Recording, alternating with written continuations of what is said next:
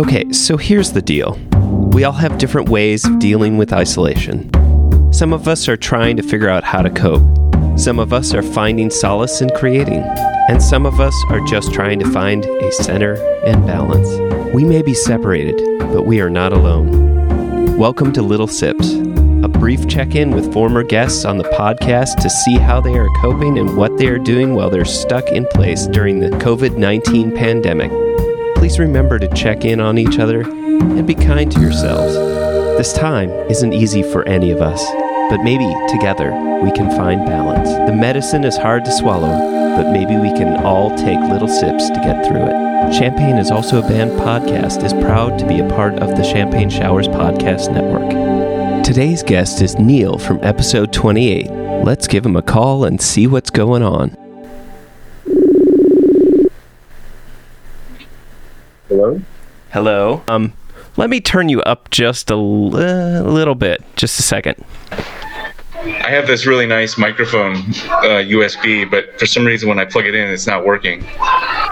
Oh, but did you designate it as the whatever, whatchamacallit thing? It's on a Chromebook, so I'm not sure. There could be. It was working earlier, and then I unplugged it and plugged it back in, and then everything seemed to not work. Yeah, never do that. Never do that. So, my goodness, Neil, it's great to hear your voice, and I'm really glad that you've agreed to participate in the Little Sips. So this is a unique time, right? So for sure, unprecedented. Yeah, absolutely. So what I'm just trying to do is kind of tap into what artists are doing, former guests are doing, and how they're dealing with, being sheltered in place or not being able to perform and not being able to interact. So I have 4 questions, and cool. we'll just hit those. So first one is, have you been working on anything, like musically or creatively or artistically? Yeah. So the only real active band I have right now is Sunwise, and we were in the process of getting geared up to record an album. Yeah. And so we are actively working on that still. It's been a lot more difficult, but yeah, that's what we're working on.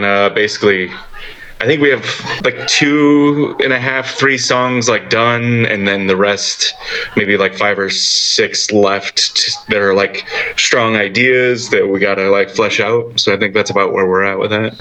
Nice. So, and you said that you've been kind of passing some demos back and forth, and yeah, that's kind of initially what we were doing is we would all meet at the drummer's house and then sort of live track just takes, and then go back home and listen and kind of evaluate. And what that's kind of morphed into now is that like somebody will submit a track, and then we'll all at home, separately kind of go over that track with some stuff. So it makes for some kind of crude demos. It's not ideal because you don't get that instant feedback when you're in the room. You're like, oh man, if you're playing this, I could play this. And so it's a little bit less creative, I'd say. Yeah. Well, it's a different way of being creative, right? Because, right. I mean, it's just kind of the asynchronous creativity, Yeah, but see, I haven't been doing bands for 25 years now. I've grown accustomed to that sort of being in the room when the magic happens, at least when usually somebody will come with an idea, and when you're in the room when everybody's kind of bouncing stuff off of each other, an idea can become something like solid just through that process. I think the approach that we're using now can be a little more drawn out. I think you can still get the same results. It just ends up being like that bounce back idea just takes a couple of days typically versus immediately. Yeah. So, and like go ahead, man. No, please keep going. Okay. Well, like one of the things what happens with me is I tend to fall in love with what I'm doing, and especially if nobody's there to kind of like tell me like, hey man, because in that moment, if I came up with something and someone's like, nah, I was thinking something different for this song, like if I have like 3 days to sit and think about what I was doing, I'm like, man, I really like what I was doing. So it gets almost harder for me to like separate once I've created that baby. To like let it go. Yeah, no, I could totally see that. Huh. Yeah. Well, I mean, it's all going to be a little. You've got some action over there. What's going on? Oh, can you hear that? I'm sorry. I can ask my daughter to turn the TV down. You know what? This is exactly what this is. Like, right? We're sheltering in place, and yeah. I mean, you have this extra rustle, should I say, going on in your life that you may not have had so directly while you're working on certain projects. So, there's another snag in the whole thing as well, right? So, yeah, for sure. So I guess let's just go to like the second question. So, yeah, cool. So what's the first thing you want to do when this shelter in place is lifted? Like, what's going to be your go-to? I think the very first thing will probably be triptych and then dinner at a restaurant with my wife, probably. Which is oddly enough the last thing that we did before the sort of shelter in place was enacted. We kind of heard that it was coming, so we zipped down to Triptych and bought some takeout and had a couple of pints, and then I think we went to dinner at the Wheelhouse, which is one of our favorite restaurants in St. Joe. Yeah. And that'll probably be the first thing. The first sort of planned excursion will probably be a band practice because we're all really chomping at the bit to get on that. Yeah. But yeah, those two things are pretty high on the list. Yeah. So whatever's available to you first. Like if the band can't get together, you're going for dinner. If the band can get together, you're. I don't know, man. You know what I mean? I think my wife would kill me if I went and hung out with the band before taking her out to Triptych. Okay. Well, there you go. I got to do that first. Sorry, band. Yeah. So do you plan on doing any like live streaming or anything like that? I don't know if that's really your style or just not. I would love to I would love to do a live stream music. I've been doing some cooking and just streaming it. It's terribly fun, but it's not terribly good because I don't really like talk about what I'm doing. I'm just sort of like cooking, which I think is very fun. Yeah. And then, I'll interact with people that are watching. Mostly it's just my mom. So yeah, but it's fun. I left. So like we were getting geared up to record. I left my pedal board at the drummer's house because we were like, I'll see you in 2 weeks, dude. And, I don't typically do that, but practice had run late. And I just felt like I'm going to be right back here. I'm in school right now, so I don't have a lot of time to practice at the house anyway. So a lot of times my gear just sits in the corner. Right. Obviously had no anticipation that a global pandemic would break out. Right. So. Who saw that coming? I don't know. Right. Oh my goodness. Well, I've always, I've found you to be like a pretty like, kind of focused individual, like in terms of trying to get, in terms of how you cope with information and like bring in information. So how do you feel that you're dealing with, this isn't one of the questions, but how do you feel you're dealing with the, like being sheltered in place? To be honest, I'm not sheltered in place very much. Oh, okay. Like I'm essential at my job, so I'm working extra because they've got a little bit short staff in security, so I'm picking up shifts there. I'm also in grad school, so like my day-to-day looks exactly the same. Essentially, I come home, I do homework, I go grocery shopping once a week. Like, not a whole lot's changed. I don't go out to dinner anymore. Yeah. So that hasn't been too difficult. Obviously, it's a higher level of stress. Yeah. My wife's a nurse, so between her and I, we have a pretty high risk factor. Yeah. But we're also in fairly decent health and fairly young, so like we're trying to do our part to for the community and all that. Gotcha. So did she get to go to Colorado, I think it was, to become a helicopter nurse? Yes, she is in fact a helicopter nurse now, and still does pediatric transport and ground transport occasionally. So wow. She has had some direct contact, which is a little bit terrifying, but right. She's okay so far. We haven't had to home quarantine too much, outside of what is expected. Right. Well, gosh, please tell her that that's definitely people being on the front lines. I mean, that's she couldn't get any more out there. Yeah, so I don't know. Give her, since I can't do it, be sure to give her a good bear hug for me for for sure. being out there. She'll love that. Putting. She's like, oh, it was from you. No, I'm just kidding. Actually, she'd probably appreciate it from you more than me. No, but I just it's kind of one of those.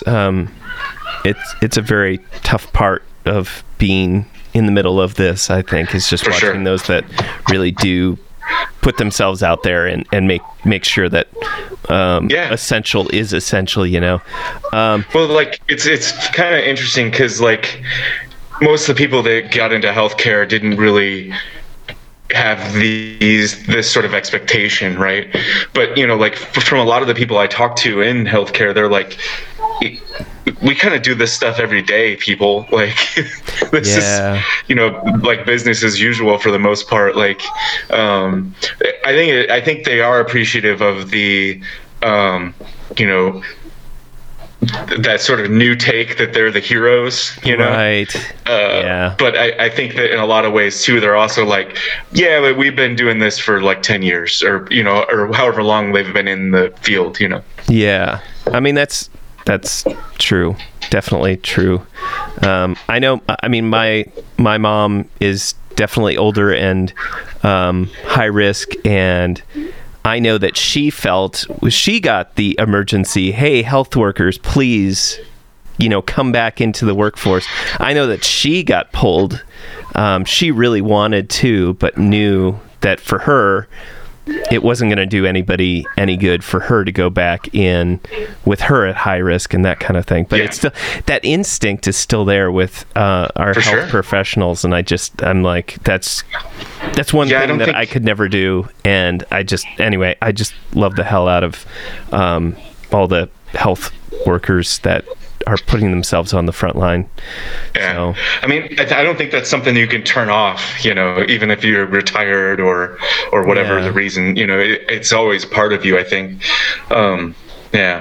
So my last and final and maybe bummer question is, what's the worst thing about this pandemic for you?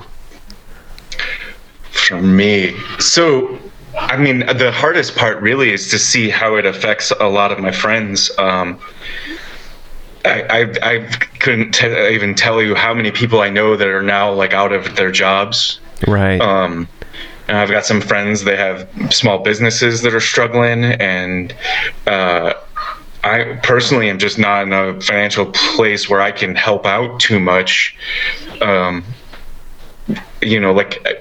when bands are putting stuff out for sale, or friends are like, I don't know if you follow the Loose Cobra, but they did a pretty big sale of liquor. Like, I would have loved to haul down there and grab some of that stuff, but that timing just didn't work out for me. But like, those are the types of things that I find really tough, because I don't want the Loose Cobra to go anywhere, or what's Flying Machines coffee, Avionics. Yeah, I don't want. Although I did just see that they've got Take Care mugs for sale, so I will be getting one of those. Wow, I missed that. But I don't know if I just was scrolling through the feeds before you rang me up, but that's pretty cool. Just different businesses that I see struggling that I want to be there at the end. I wish there was more I could do, Right. Well, I mean, my unsolicited advice that I just seem to feel necessary to sprout to everybody. Did I say sprout? I meant spout. Let's sprout this. I'm going to sprout this right now. We're going to water them. We're going to grow them. I just, what I keep trying to focus on, instead of getting bogged down in the idea that it's just such a massive boulder of a problem, or that it feels like even if I were to do anything, it would just be like a drop in the ocean. And I keep thinking, I'm like, well, just every little bit that we can do, whatever little thing that we can spare, it's not that it's just dropping into the ocean. I mean, the ocean has to be made up of drops, right?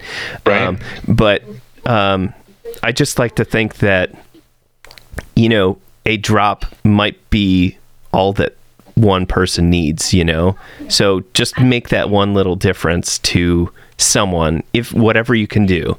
And I'm saying that to people that are listening right now too, because I think that's I feel like a little like talk show or radio talk show person. But I mean, like,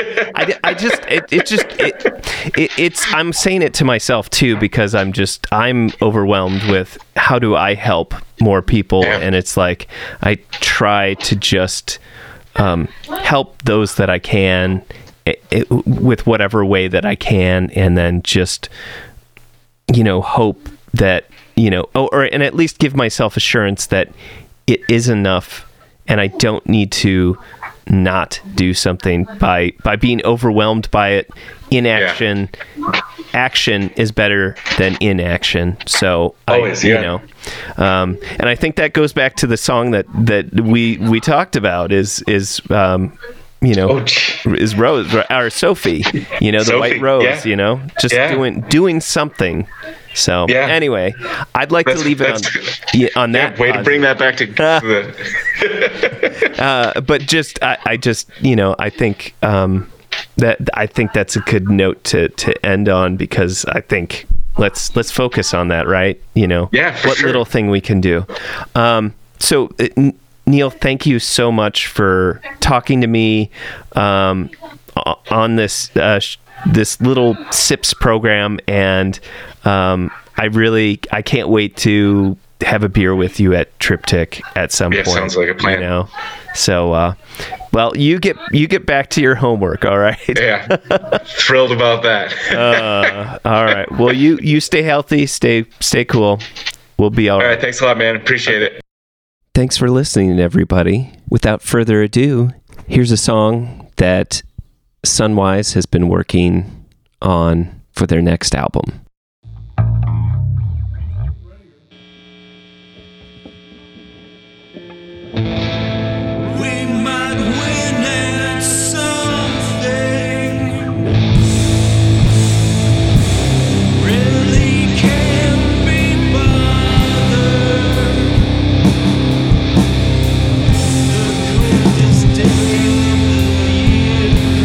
It's here to stay.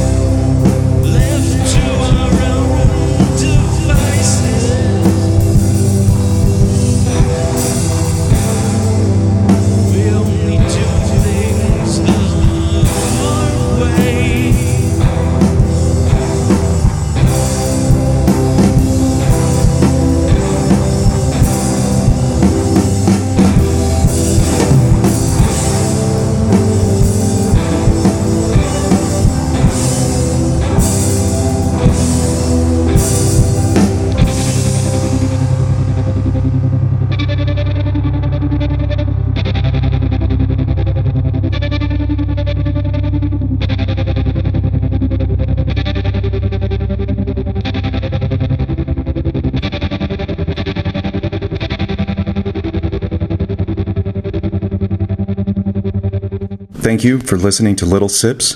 This is Neil from episode 28, reminding you, great CU music is on the internet.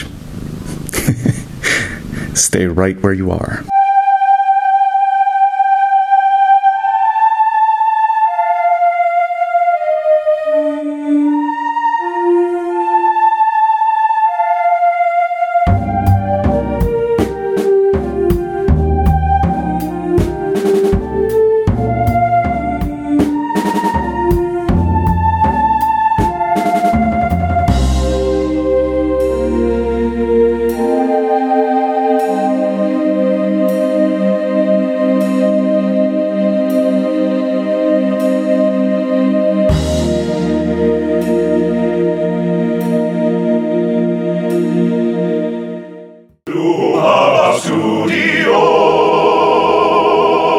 Sounds bigger on the inside.